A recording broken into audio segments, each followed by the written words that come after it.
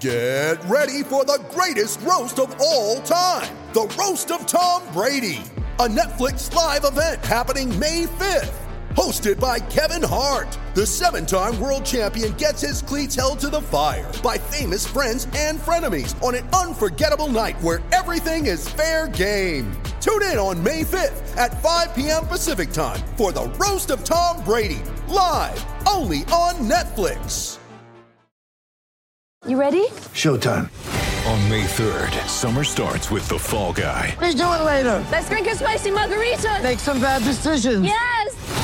Audiences are falling in love with the most entertaining film of the year. Fall Guy. Fall Guy? Fall guy. That's what the poster said. See Ryan Gosling and Emily Blunt in the movie critics say exists to make you happy. Trying to make it out? Nope. Because I don't either. It's not what I'm into right now. What are you into? Talking. Yeah. The Fall Guy. Only in theaters May 3rd. Rated PG-13.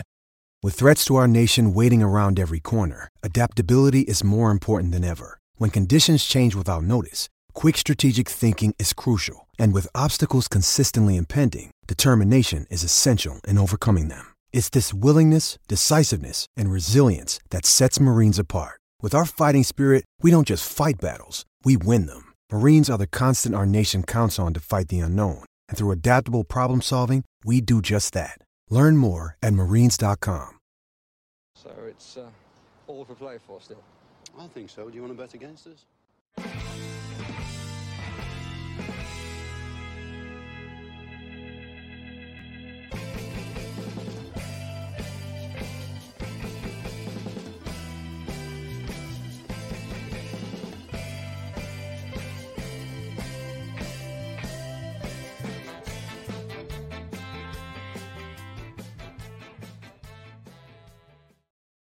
Hi, Villa fans, and welcome to Further Love of Paul McGrath podcast. And I want to welcome you to a very, very, very special podcast. Someone I've been wanting to speak to for quite a while is Mr. Kieran Maguire from the Price of Football podcast.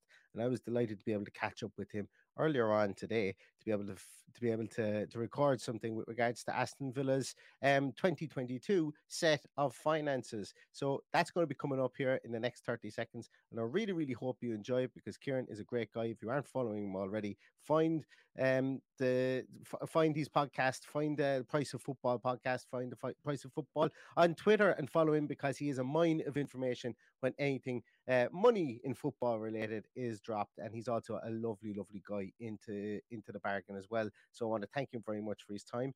And the podcast is coming up now. Oh, also, before we go, I just want to apologize. First, maybe 7 or 8 minutes, my audio is a small bit. It's a small bit off. It does get better as the podcast goes on. I do apologize to you all, and I also apologize to Kieran for my audio quality as well. So here comes the podcast. So I am delighted today, and welcome everybody as well to For the Love of Paul McGrath podcast. I'm delighted today to have the wonderful Kieran Maguire from Price of Football podcast. Kieran, you may or may not know, I did a podcast maybe about 3 weeks ago. And I threw out on the podcast, I said, does anybody have any contact information for Kieran Maguire? Because I'd love to get him on the podcast. And little did I know that if I was to check Twitter, that we might be able to get some information and get in contact with you. But I'm absolutely delighted. I feel like I manifested it maybe about 3 or 4 weeks ago that you were going to be on the podcast. And I'm so appreciative of your time, Kieran, because as I say, it's a busy time of the year, lots of consolidated statements coming in here, income reports for years for the year ending 2022 being shared at the moment, and who better to speak about Aston Villa's financial mediocrity? I don't know what it is. I suppose you will tell me in a moment. Then your good self. Thanks very much for the invite. It's very kind. And as I say, Aston Villa's accounts have been released, and you had a really great thread on it here this morning. It's great to see. Obviously, I think a lot of the numbers that people are going to see are things like the day-to-day operating loss. I think it came in at something like 98 million on that. Before we discuss, I suppose, where that magic number was kind of flushed from the accounts afterwards comes from. How worried should Aston Villa fans be about that, or should they be worried at all, or is it just really something that football is now absorbing in this day and age? I don't think they should be worried, but at the same time, if you see Wes or Naz crossing the road, I'd stop your car, I'd stop all of the traffic going both ways and make sure that they get across safely, because they have been incredibly generous to the football club. And without them, I hate to think where Villa would be. In all probability, not in the Premier League, I think is the politest way I could describe it. So it's reflective of where we are in football today, in that there's a myth that the Premier League is awash with riches for everybody. Individuals can do very well out of it, individual players and individual executives. But that comes at a cost. The majority of clubs are losing money. And if you want to compete, it's an expensive business. Even if you want to survive, it's an expensive business. And you put all of that together, and we end up with this unusual situation in that everybody pays an absolute fortune to get into the Premier League when they're in the Championship, and once they're there, they lose just as much money to try to avoid dropping out. So it's tough. There's no easy solution, because if you say, well, just pay the players less money, you get less talent. And if you have less talent, you increase your chances of relegation. All Villa fans want the club to do well, and that comes at a cost. And that's actually really interesting that you say that, because you see some clubs are going down the route of buying in players when they're really young, putting them on 6-7 year contracts. And while that isn't really the topic of this podcast, we might touch on it later on if we've got some time. The reason that Aston Villa were 1 million in the black, I think, at the end of this year was because from a homegrown talent, and from somebody obviously that we grew through our academy and went on to be a star for the club, in Jack Grealish. So his sale broke the club even as such. And do you think that it's a risky business model that if you think you're going to break even from selling academy grown stars every year, but do you think maybe that had an influence on maybe Villa I suppose you can call it overextending themselves over the last 12 months, that they knew they had this 100 million worth of capital that they had here in the bank, so we can overextend ourselves. And do you think that will have an effect on them going into the future? Yes, player trading is a bit like being on a Ouija board. You're signing these players on the back of YouTube clips and recommendations from scouts and so on, and you're trying to you're trying to summon the talent, and you're never quite sure whether you've got a star or a problem. In terms of selling, the sale of Jack Grealish was magnificent for Aston Villa. But if you take a look at what happened in 2021 and 2020, over those 2 years as a whole, the club made £1 million of profit from selling players, whereas in 2022 they made 97 million. So I think that's indicative of the risk. And if you end up selling the equivalent of a Jack Grealish every year, first of all, you've got to find them. Secondly, you're weakening your team, because as a football fan, I just love to watch him. I don't particularly care who he's playing for. I know that upsets Villa fans, but just watching somebody that just wants the ball and wants to dribble with it is an absolute delight. And that comes at a cost when the player goes. But you're absolutely right in terms of what it allowed Villa to do. Although they generated a total of £103 million from player sales, that effectively funded their ability to buy. And the danger is, if you make a big sale in the year, the clubs with whom you're trying to relieve players, they'll say, well, Villa have just got £100 million from the sale of Jack Grealish. We were going to ask 20 million for this player. We'll now ask 30. We were going to ask 30. We're now going to ask 40. And the problem is you don't know what the true value of a player is, because it's complete guesswork. It's a bit like trying to value a work of art. There is no proper market price, and people will just try to take you for whatever they feel they can do. If you're seen to have a lot of money coming in, they'll effectively tax you by demanding a higher price when they're trying to sell back to you. And that's really interesting because one of the big bugbears I think that Villa fans have at the moment is we've obviously sold Danny Ings in the January transfer window. We bought him in for, and I know the way contracts work with regards to add-ons and potentials with regards to this, and then you can obviously amortize it. But when you look at the cold figures, signed for in and around 30 million, sold for in and around 18 million or 12 million, depending on where you look, and fans see a massive black hole of money with regards to that. And when you sell somebody, so you've actually hit the nail on the head, and it's a lot of what a lot of Aston Villa fans are thinking about is we got 100 million for Jack Grealish, but we bought in Leon Bailey, who's been hit and miss. We bought in Danny Ings, somebody we've made a massive loss on the face of it already. And Emi Buendia is only hitting form now 2 years after the fact. So it's as you said, it is very much a kind of cross your fingers with a lot of players that you bring in. Specifically, I suppose, really, and once again, now I'm going to say something that Aston Villa fans may not agree at, but when you're at the mid-table level like Aston Villa are at the moment, until you can push up, you have to take chances on certain players that may not work out. But then again, I won't go down the managerial merry-go-round where I presume Aston Villa have lost tons of money on as well, so we won't go in on that. One of the big questions that I wanted to ask you about the balance sheet was that... And I suppose a lot of people are asking questions this in your thread is that the income is slightly down. And then you mentioned that it's not very comparable due to lockdown distortions. How does that affect, and I suppose explain that to people with regards to the fact that last year we had people in the stadia and the year previous we didn't. How can the income affect that, be affected in that way? Well, there were two issues that were affected by lockdown. First of all, Villa fans weren't able to get to Villa Park themselves. So the club effectively had close to zero match day income. Remember, yes. we were allowed in once, and then a couple of times in November and December you could have 2,000 people in the ground, but it was pretty much a nightmare for many places. But if you go back to original lockdown, when COVID hit, which was in March 2020, football closed down for 3 months. The whole country closed down.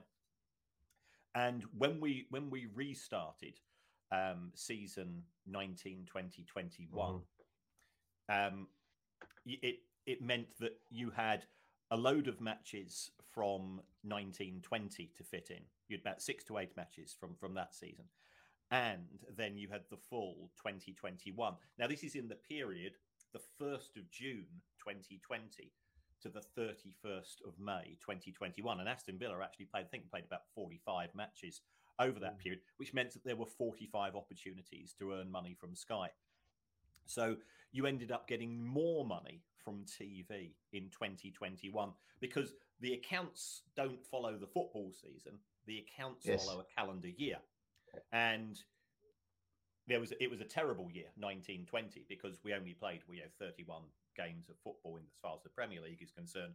But then that sort of bounced back up in 2021.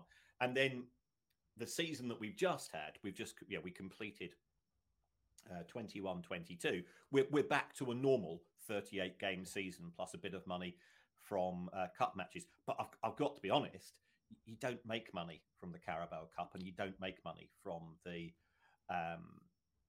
from the FA Cup unless you get to the final of the FA Cup. I mean, Manchester United are busy posting photographs of their squad with the Carabao Cup trophy. They made $100,000 from that. That won't even cover the bonuses from winning it.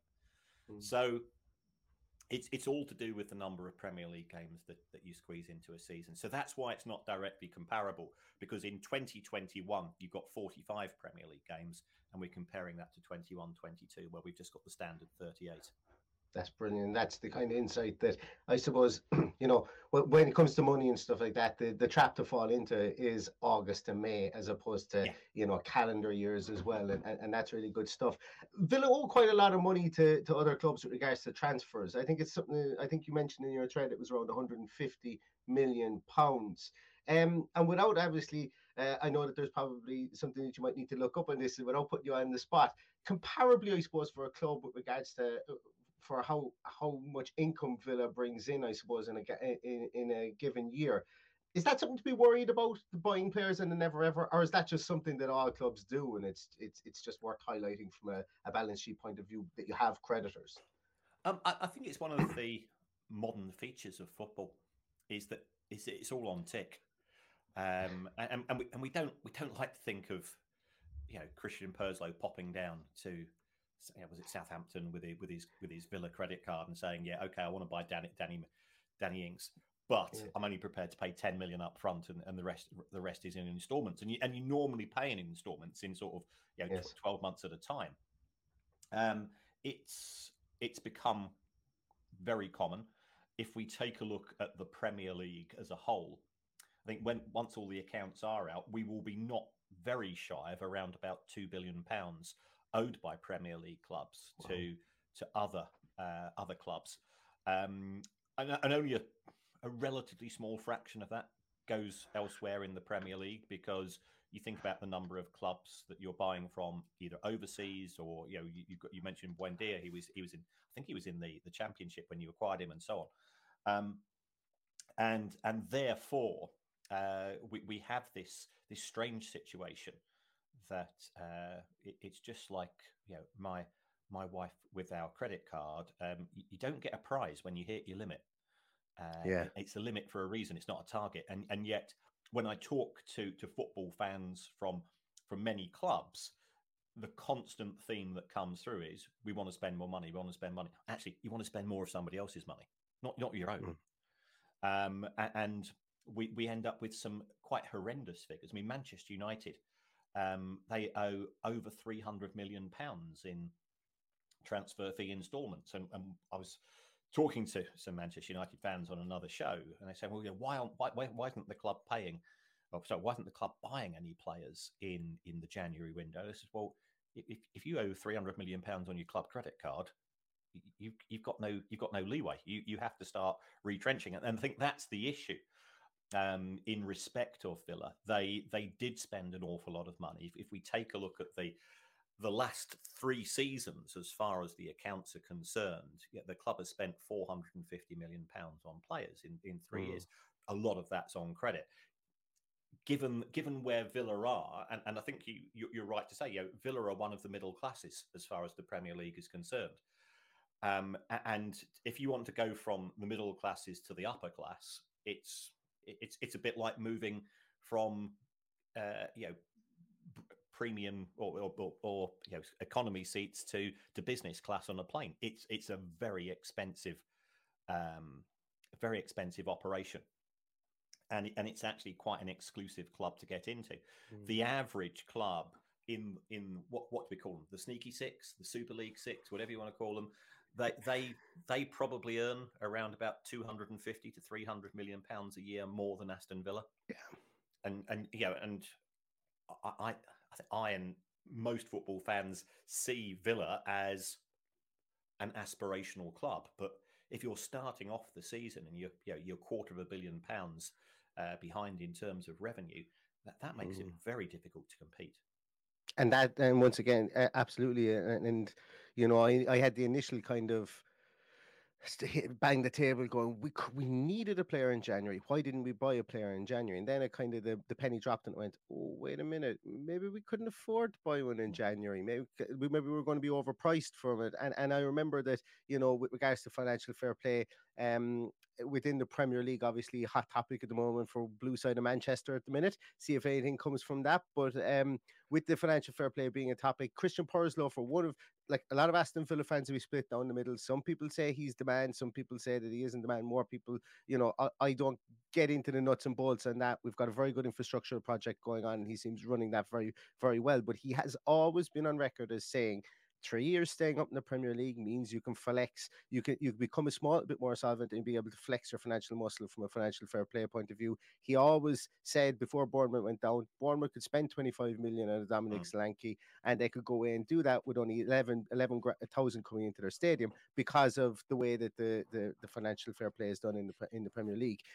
I won't, we could do 5 hours on financial fair play, I think, at the moment. But do you think Villa are smart to play by the rules from a Premier League financial fair play point of view? And do you think that might have had a bearing with regards to January's transfer window itself? Step into the world of power, loyalty, and luck. I'm gonna make him an offer he can't refuse. With family, cannolis, and spins mean everything. Now, you wanna get mixed up in the family business. Introducing The Godfather at ChumbaCasino.com. Test your luck in the shadowy world of The Godfather slot. Someday, I will call upon you to do a service for me. Play The Godfather now at ChumbaCasino.com. Welcome to the family. No purchase necessary. VGW Group. Void where prohibited by law. 18+. Terms and conditions apply. Lucky Land Casino, asking people, what's the weirdest place you've gotten lucky? Lucky? In line at the deli, I guess? Aha, in my dentist's office. More than once, actually. Do I have to say? Yes, you do. In the car before my kids' PTA meeting. Really? Yes. Excuse me, what's the weirdest place you've gotten lucky? I never win and tell. Well, there you have it. You can get lucky anywhere, playing at LuckyLandSlots.com. Play for free right now. Are you feeling lucky? No purchase necessary. Void where prohibited by law. 18+. Terms and conditions apply. See website for details. I think they are absolutely right to keep an eye on financial fair play and not do an Everton. Because when Everton were acquired by Farhad Moshiri in 2016, they spent ridiculous amounts by their standards. Not necessarily certainly not by the top six standards, but they tried to buy their way into the top six of the Premier League. And the trouble is, it's a bit like if you're driving a car and you stick your accelerator down and you can see a wall coming up in front of you, then you have to really slam on the brakes. And that's what's happened at Everton. They signed players on big contracts. I've seen Michael Keane's contract, which wouldn't be appropriate for me to say. I'll tell you how much he's on when we finish the show. And you're going, well, that's a solid player, but how much? And you start to see that again. Once selling clubs and once agents realise you've got a new owner who is spending it like a lottery winner who's had 2 bottles of champagne down a casino, you're just going to get. You will find a friend for every pound that you've got, but they're not necessarily doing you any good in terms of the prices they're demanding from the sale and the ongoing costs, which you're then locked into. Because if you sign an okay player on 120 grand a week on a 5-year contract, and after 2 years the manager says, well, he's not really delivered, I'd like to move him on, who are you going to move him on to? Because he's not good enough to join the big six. And then you say, well, will Forest pay that? Will Brighton pay that? Will Palace pay that? No, they won't, because they've got their own wage structures. And then it becomes really problematical. I know Wolves aren't too far away, but Jamie O'Hara, when he was at Wolves, he ended up on a Premier League salary in League One for a season, and that was really painful. And if you've seen Sunderland Till I Die, there's the story of Jack Rodwell. And again, you cannot criticise the players, because I know fans don't want to believe this, but your family you find anybody, even amongst the Villa fan base, even the most devoted fans who say my football club's more important to me than my family, because that's simply not the case. Football is the most important of the unimportant things of life. Yes. I'm not denying that, but I wouldn't give it up. I wouldn't give it priority over my wife, although she claims I do on occasion, or my kids or anything like that. And I'm sure you would do, and all the listeners would do the same. It's exactly the same for the footballers. It's a job, okay? It's and it might be a job that we'd also. It's my dream job.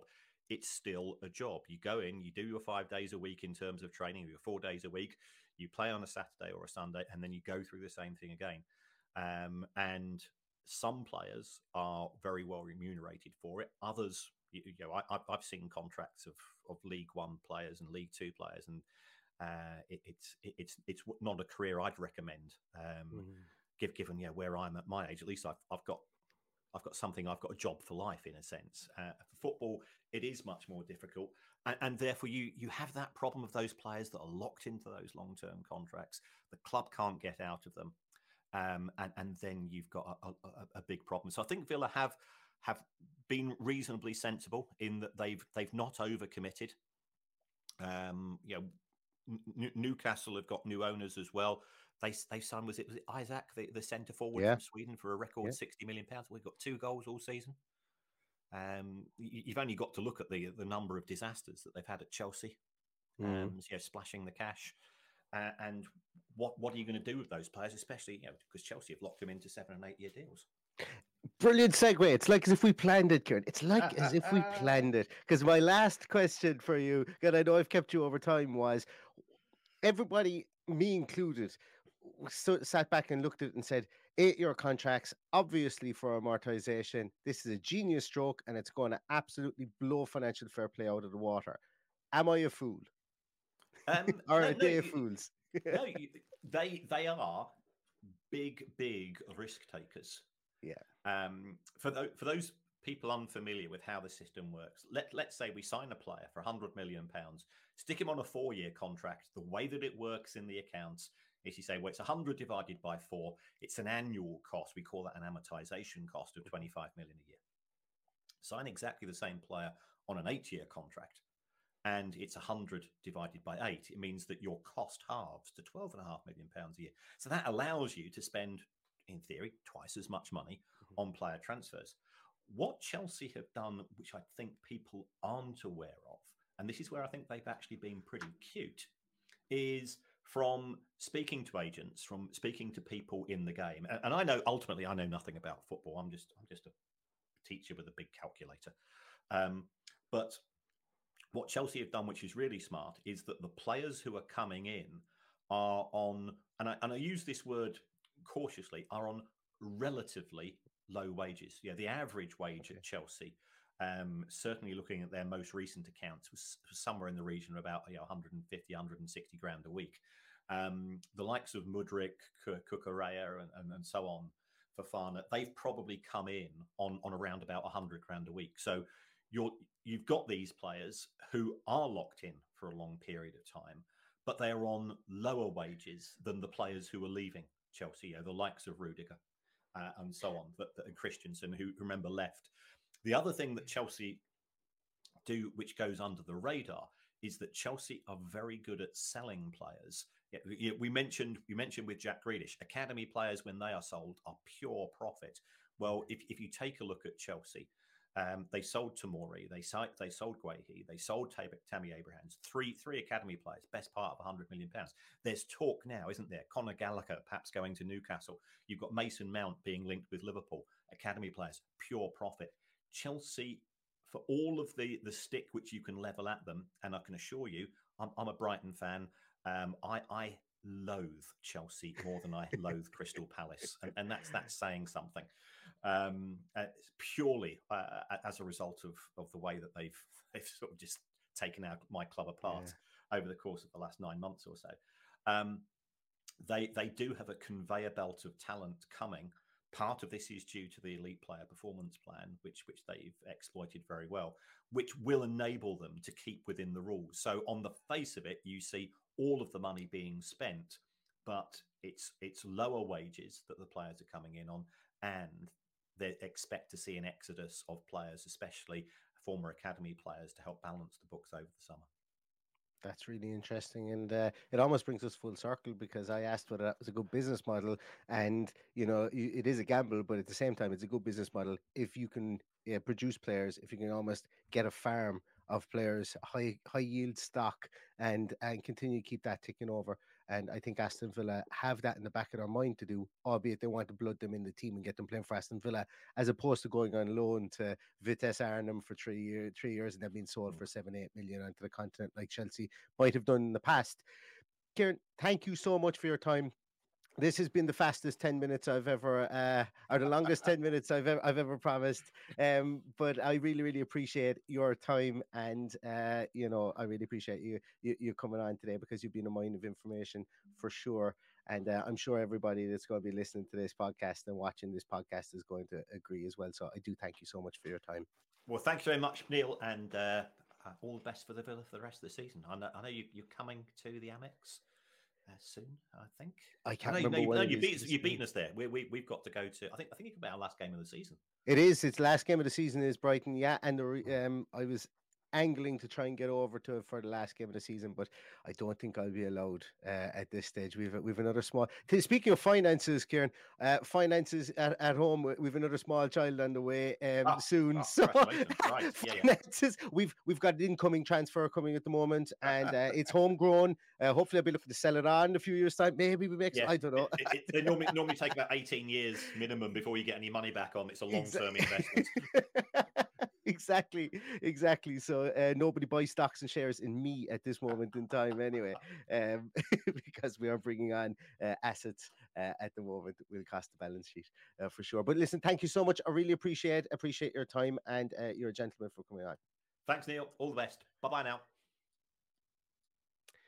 So I just really want to thank again Kieran for coming on the podcast. It's he's somebody I've really wanted to talk to. As I said, a mine of information. I could have spoke to him for hours and hours and hours on financial fair play and on how we amortize contracts. As you guys know, I'm very, very interested in that, albeit I can barely count past 10 at the best of times. So I really, really thank him for his time on the podcast. I really thank you all for watching. Please go and check out the Price of Football stuff that Kieran has going. He's got a book out as well, which is really informative. I have it here on my bookshelf here beside me as well.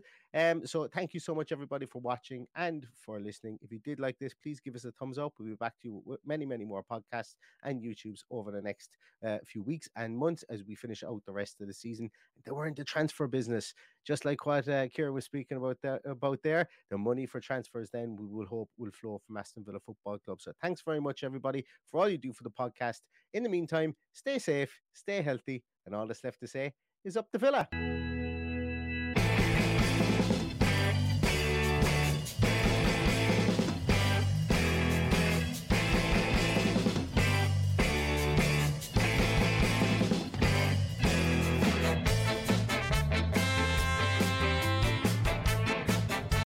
Sports Social Podcast Network. Hello, it is Ryan, and we could all use an extra bright spot in our day, couldn't we? Just to make up for things like sitting in traffic, doing the dishes, counting your steps, all the mundane stuff. That is why I'm such a big fan of Chumba Casino. Chumba Casino has all your favorite social casino-style games that you can play for free anytime, anywhere with daily bonuses. That should brighten your day a little. Actually, a lot. So sign up now at ChumbaCasino.com. That's ChumbaCasino.com. No purchase necessary. VGW Group. Void where prohibited by law. See terms and conditions. 18+.